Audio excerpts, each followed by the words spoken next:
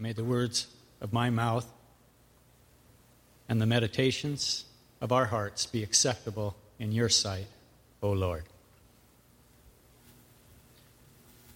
Don't Shoot the Messenger is a good title for a sermon that I actually will not be preaching today. Things changed. He might make a brief appearance, but a larger theme has emerged that relates to fatherhood, and we might better have called this sermon today, Father Love and Faulty Methods. Father is a word, a relationship that's understood very widely. It's an important element of human experience.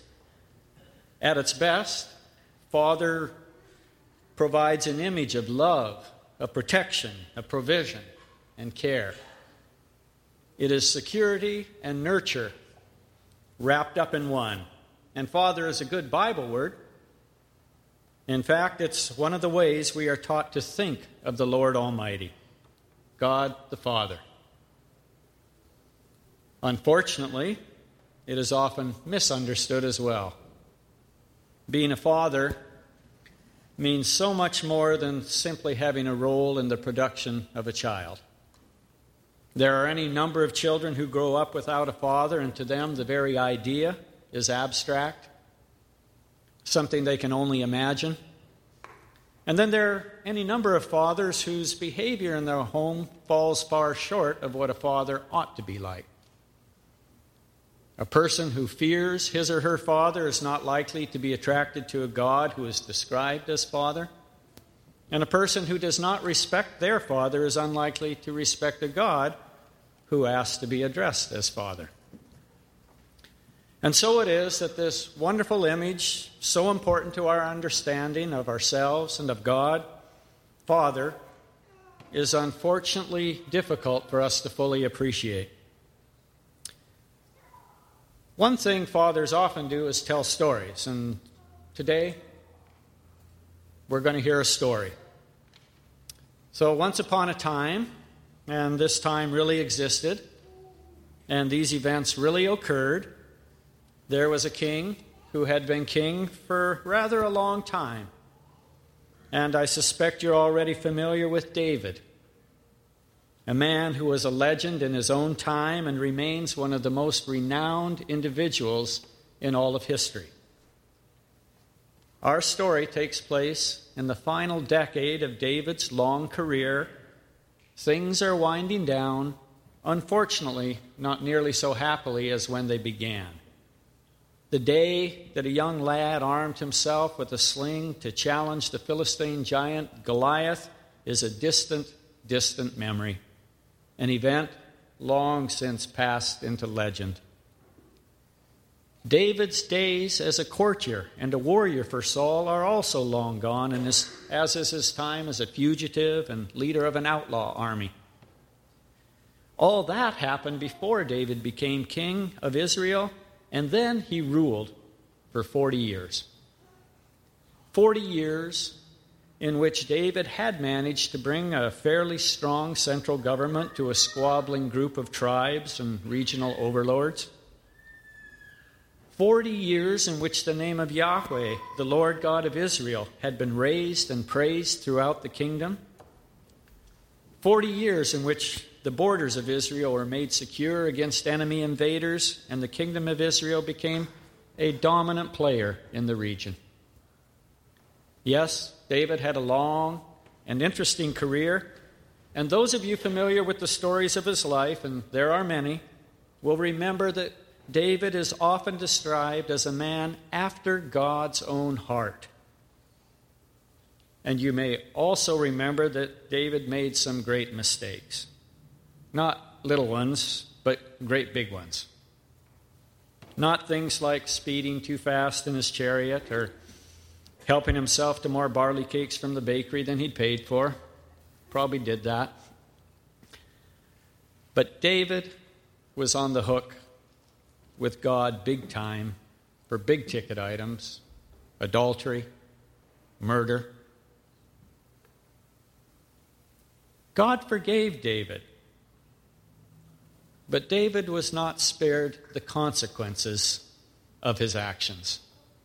One cluster of sins resulted in the death of a precious infant. And because of his violence, God forbade David to even attempt to fulfill his dreams of building a temple. And David also suffered the heartbreak of discord in his own family. He's a king in control of his empire, but a man whose family did not always respect him or the righteousness that he claimed to stand for. So David experienced the deep heart pain of a father whose son rebels against him and everything he stands for. So David, he's such a curious combination of poet and warrior, of sinner and saint. He's a man to whom God gave a son, Solomon, who was the toast and the envy of the ancient world on account of the wisdom with which God blessed him. But David is also a father whose parenting methods will not be cited by any of the pro-family types of our age or of any other age, I would imagine. David is a man who would cry to God from the depths of his soul, and God would hear and respond to him. He's a man who danced with total abandon to celebrate the return of Israel's most precious worship relic to its rightful place. He's a man who loved and lived with full passion and sinned and suffered in full measure. Our story takes place toward the end of David's long and illustrious career. It's not a good time. Hard times have fallen upon the empire. And we have to go back to chapter 13 to pick up the threads of this particular story. It began with a problem in David's household. One of David's sons, his eldest, committed a very vile act. He raped his sister. And although David was furious when he heard about it, it says he would not punish his son Amnon because he loved him, for he was his firstborn. And so David let that pass unresolved, uncommented on. It was not his finest parenting moment.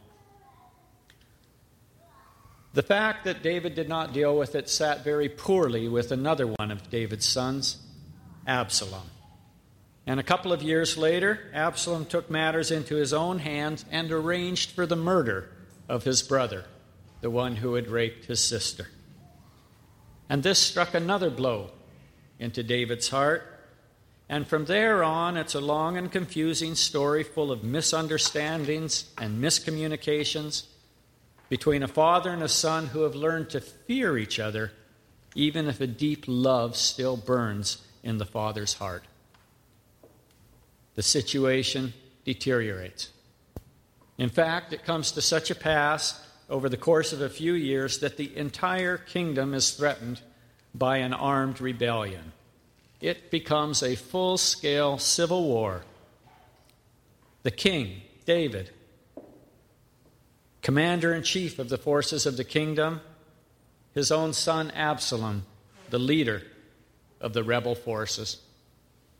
And it comes down to a final battle between two armies in the woods and hills of the disputed kingdom, and it leads to the death of the son of the king.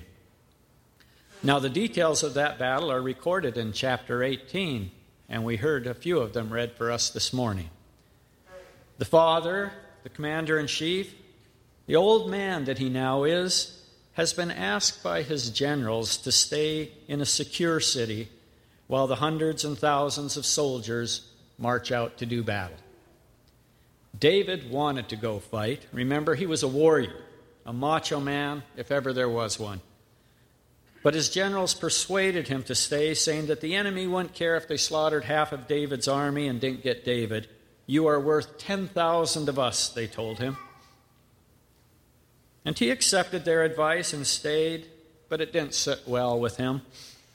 As he reviewed the troops before they marched off into battle, he gave orders to his generals, and in the hearing of all his troops said, "Deal gently for my sake with the young man Absalom." Deal gently with the leader of the rebels, of the armed insurrection. This is not a commander-in-chief speaking here. This is not a king intent on preserving the kingdom he's given his entire life to build and to hold. This is not a macho man determined to prove he's the mightiest man of valor. No, David is way past having to prove anything to anybody about who he is or what's important to him. This is a father crying out for reconciliation with a son from whom he is alienated. This is a father feeling the pain of a relationship that has now gone awry and remembering his own mistakes as a father, how he was harsh when he should have been gentle, how he picked favorites when he should have been fair, how he chose to defend his own actions when he should have repented and confessed his faults, how he sinned and brought disfavor, God's disfavor, on his household. Typical father stuff when you think about it. Our life situation is entirely different from what David experienced, but the same bundle of dynamics still operate. We too fail to admit our mistakes at the opportune time, and sadly, all too often it takes some unnecessary battle and the alienation of relationships before we are ready to be gentle, forgiving, and truly honest. Back in the forest of Ephraim, the battle is raging. It was a furious battle. 20,000 men lost their lives that day. The battle spread over all the face of the country, it says in verse 8, and the forest claimed more victims that day than the sword. One of those victims, actually one claimed by both the forest and the sword, was the king's son. Absalom was riding his mule through the woods, and as he passed under a great oak tree, his head got wedged in the branches. And the mule just kept on walking, leaving poor Absalom to dangle, hanging, as the text puts it, between heaven and earth.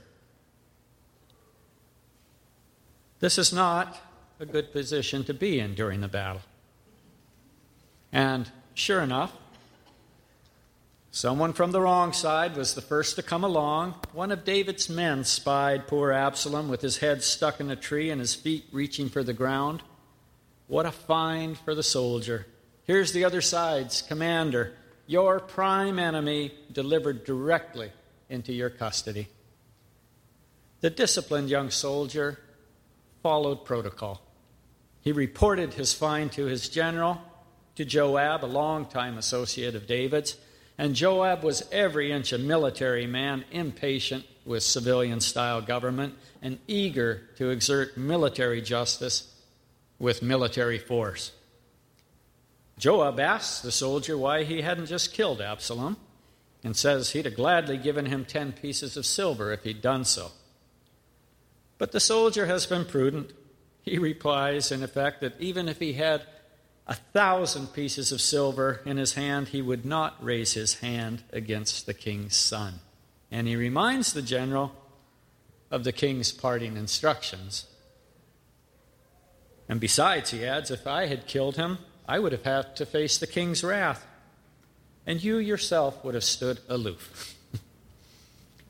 Joab actually doesn't want to hear any of this. He turns on his heel. He's got no time for this nonsense. He took 3 spears, thrust them into Absalom's heart, and then 10 of Joab's attendants surrounded the king's son and beat him to death. A dark deed in the depth of the woods. David might have told his men not to harm his son, but those of you familiar with the story of David and Bathsheba will recognize that David himself was guilty of even greater treachery and would have modeled a way of dealing with trouble that was more violent than compassionate. That's a sobering thought for fathers, isn't it? Actions do speak louder than words. Well, with Absalom dead and done for, Joab calls in the troops and allows the surviving armies to escape. The victory is won, the kingdom is saved. They get rid of Absalom's body, celebrate the defeat of the king's enemies, and think about how they're going to take this good news to David. Now, there's one promising young soldier, a real eager beaver named Ahimaaz, and he wants to be the one to announce the victory to the king. But Joab tries to calm him down, knowing that the king is going to have at best a mixed reaction to this salvation of his kingdom. Instead, he assigned one of his mercenaries, an Ethiopian, and ordered him to deliver the news. Now, here is an unfortunate messenger. Truth-telling can be a difficult and risky thing, and back in those days, if the king did not like the news that was brought to him, the life of a messenger was very much at risk. David had been known to kill people on the spot for saying the wrong thing, doing the wrong thing, and Joab knew that. The messenger knew it. But he obeyed his orders, and off he went. Ahimaaz, however, was like a puppy in his enthusiasm. He pleaded until Joab allowed him to go, and then he took off like the blazes, trying to be the first with a tale of glory and success to bring to the king. Meanwhile, back at the fort, David is waiting at the gate, an old man now, full of sorrow and impatient for news. And the sentinel on top of the wall calls out that he sees a man running alone. And the king knows that he's about to hear some news. He doesn't know whether it'll be good or bad. And even before the first messenger arrives, the sentinel sees a second man running, and David knows that he also brings news. And as the first man gets closer, the sentinel recognizes Ahimaaz, and the king says, "He's a good man," and comes with good tidings. And Ahimaaz arrives breathless from the fast run and throws himself at the feet of the king and proclaims the victory of the king's army. The kingdom is saved, and long live the king. But David doesn't take time to savor the good news. Immediately he asks after his son Absalom. And here Ahimaaz takes the easy road. He lies. He says, well, there was a great tumult, and he pretended not to know what had really gone down. And then the second messenger arrived, and he too proclaims the story of victory, and again the king asks about his son. And I'm thinking this messenger must really have been thinking while he was running. He was a diplomat, an editor, if ever I saw one, for he found a way to tell the truth with words that minimize the chances of the king taking it out on the messenger. He said, "May the enemies of the king and all who rise up against you be as that young man." May the enemies of the king and all who rise up against you be as that young man. In a single phrase, he proclaimed his loyalty and the truth. In my previous career, I was a journalist and all too often a messenger of unwelcome news. And I would pray for the kind of discernment with words that this young soldier was able to summon, and also for the courage to tell the truth, because we serve a God of truth. There's no place for lying or ducking reality in God's kingdom. The Bible doesn't tell us what happened to the messenger in this story, but we know that the king read between the lines of the well-crafted news release and mourned the loss of his son even more deeply than he would have mourned the loss of his kingdom. A son who by any standard of justice in that day deserved to die a traitor's death. But the love of a father for his son overrode any joy there may have been for the restoration of a kingdom. And it took days before the generals were finally able to knock some sense into David and tell him that he would have another mutiny on his hands if he didn't stop his mourning and allow his soldiers to celebrate. He had a victory to consolidate and a kingdom to run. He better get on with it, or it would be worth nothing at all. And so David went back to work, but the joy of the job was gone. Now, one of the many lessons we can gain from this story has to do with the depths of the bond between a father and a child. This tragic story demonstrates that the bond is deeper and stronger than the sum of our work. We tend to determine our self-worth by our jobs and our accomplishments, and we've seen that David was a man of men in this regard. He was Mr. Accomplishment, he was the king, and he made the same mistake that many of us today make.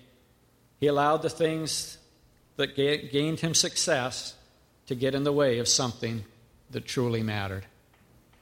So by the time he realized he'd lost a son, the situation was too far gone. It was too late. He'd blown it. David, it would seem, had it all: the wealth, the power, the family. He even had the good hand of God upon him, but I wouldn't trade the remainder of my life for all the privileges he attained.